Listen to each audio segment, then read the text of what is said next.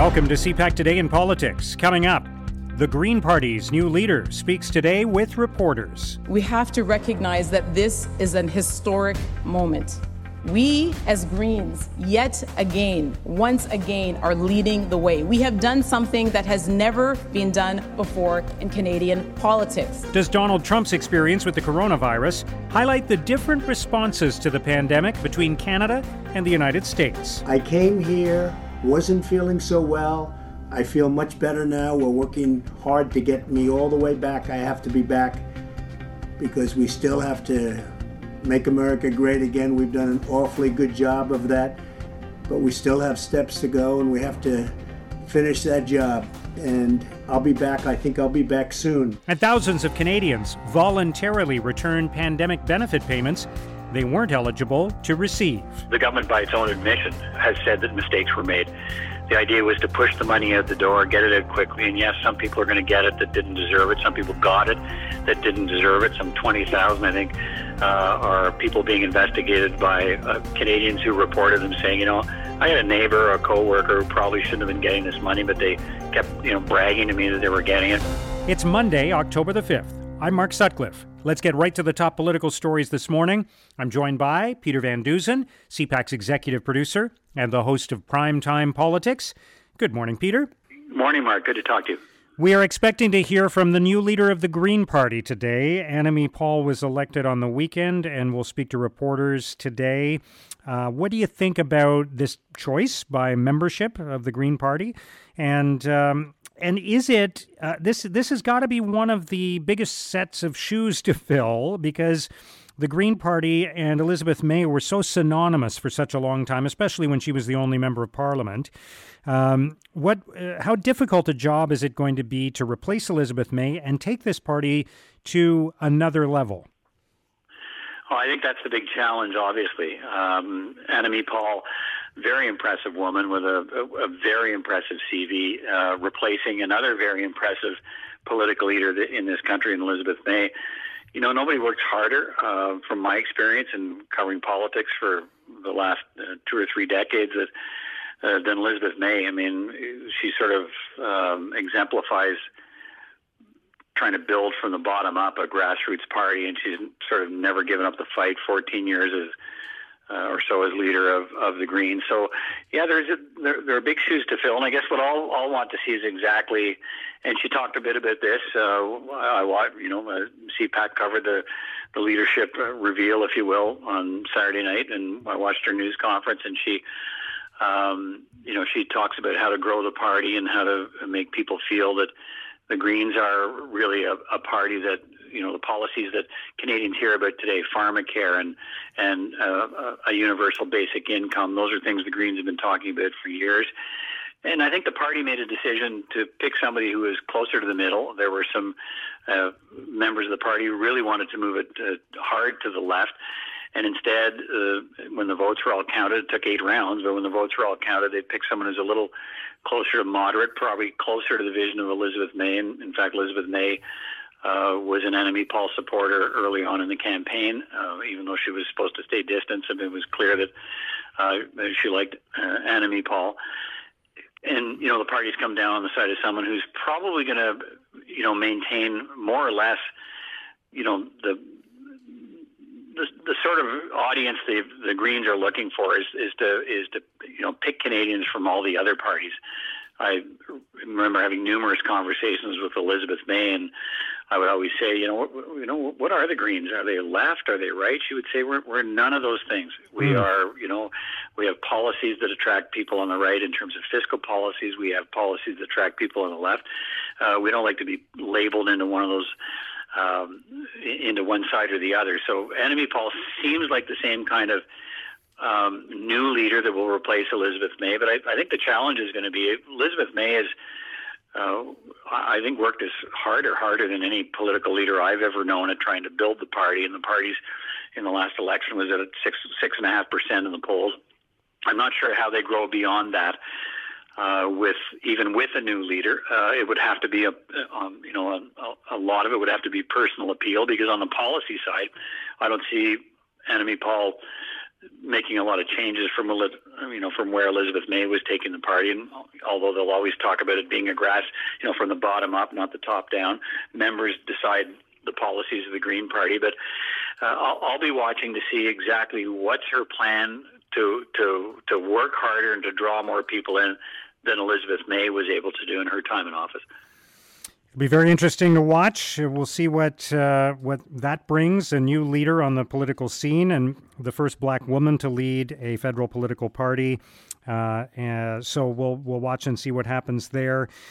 Let's turn to the coronavirus crisis on a couple of fronts. First of all, what's happened in the United States, of course, it's not a Canadian story. The president testing positive for the coronavirus and all of the developments that have resulted from that.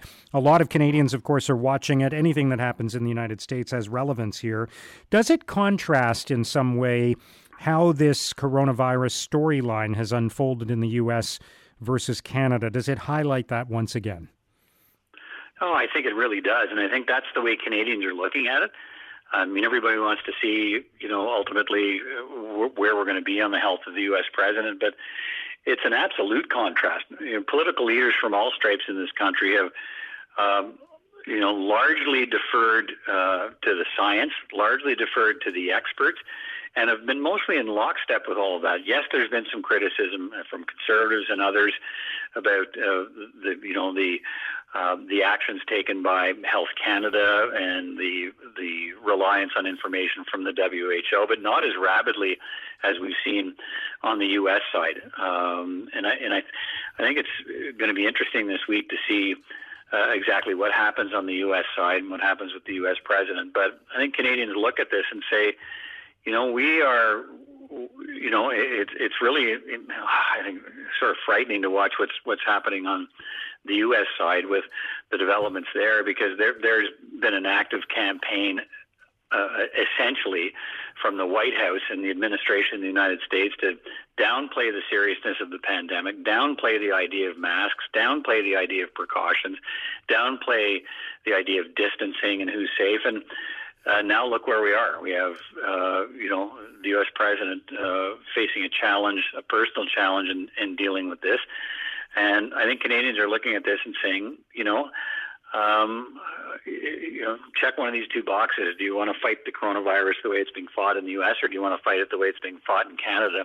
And you get the sense that the vast majority of Canadians would come down on the way governments and frankly political parties, provinces, premiers have been handling it in this country, which is to take it very seriously and defer largely to the experts on what we have to do to stay safe.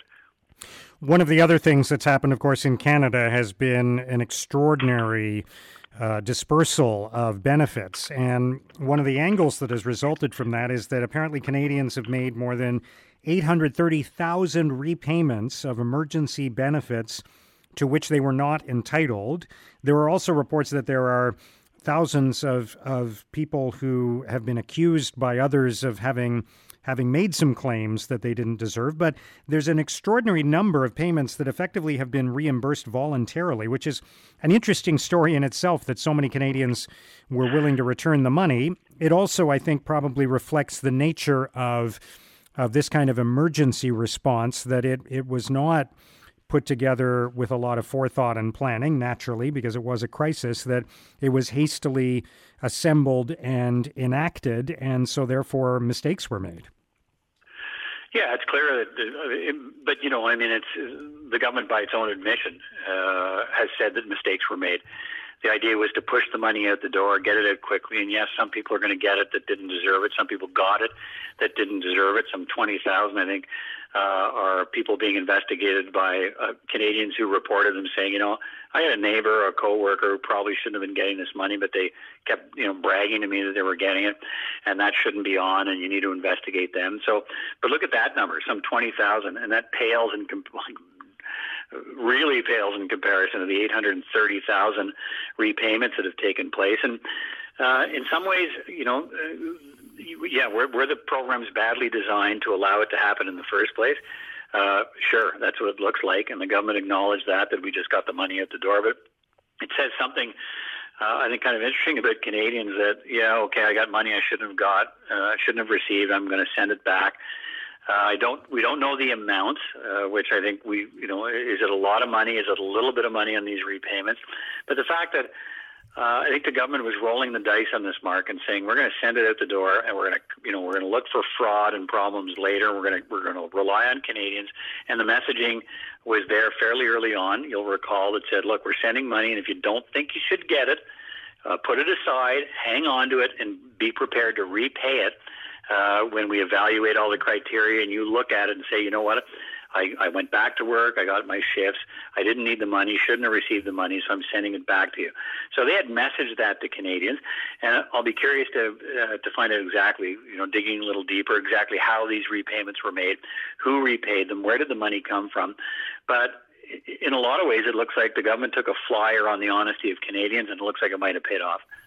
Just quickly, as we wrap up, Peter, there will be some people who are saying, okay, if the government is erring on the side of getting help out the door quickly and fixing things afterwards, then why has there not been some replacement for the rent relief for small businesses, for commercial renters? Because there's been a bit of a lapse now between the previous program and whatever's going to replace it. Yeah, this one's interesting because arguably of the I can't keep a count now. It's more than half a dozen, probably a dozen different federal programs, and most people probably agree that for the most part they worked. For the most part, there were problems with some. This is the one that's kind of got a big fail kind of written around it. There wasn't much take up. Relatively speaking, a small percentage of the available funds went out because, this is the rent subsidy program. Landlords had to sign on to it so that they had to sign on first so that business tenants could sign on as well and make a payment. Then the government would join in. But a whole lot of landlords didn't pick up the program. They found it complicated. They found it didn't work. So that froze out a whole lot of tenants who didn't benefit either. So this is one that seems, from a lot of people I've talked to, from the very outset, the whole design was flawed, and the government never did sort of fix it. And now it's expired at the end of September, and a lot of small businesses in this country are barely hanging on or are not hanging on anymore. And a lot of them are pointing to the fact that the government did not come out with a replacement quickly and did not fix this thing when it was clear that it was broken, and whatever they come out with next might be too late. But the government keeps promising it's coming and saying we are aware of the hardships for small business and we've got a program coming, but it still hasn't arrived yet. And as much as they say in a matter of days, I've been told it's coming. A lot of businesses don't have days, didn't have hours, and don't have minutes to hang on. So it's going to be too late for many of them. All right. We will see what happens as we start another week in Canadian politics. Peter, thanks so much for joining us today. Good to talk to you, Mark. We'll talk again soon. That's CPAC's Peter Van Dusen. I talked to Premier Legault about this, and he said it was very, very confusing to the public. Now, here's what political columnists and commentators are writing about today.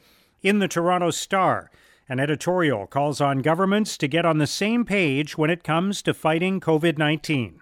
The Star writes, "In the first wave, we mostly heard a clear and consistent message from the top. Public health officials were on the same page, and it helped to rally support for collective action. But now that we're well into the second wave, the message is fragmented and confusing. Public trust is eroding, and at just the wrong time. If the future course of the pandemic really does depend on our collective actions, it would be helpful to have more than broad advice on how to conduct ourselves." In an editorial, the Toronto Sun argues we should move forward without fear.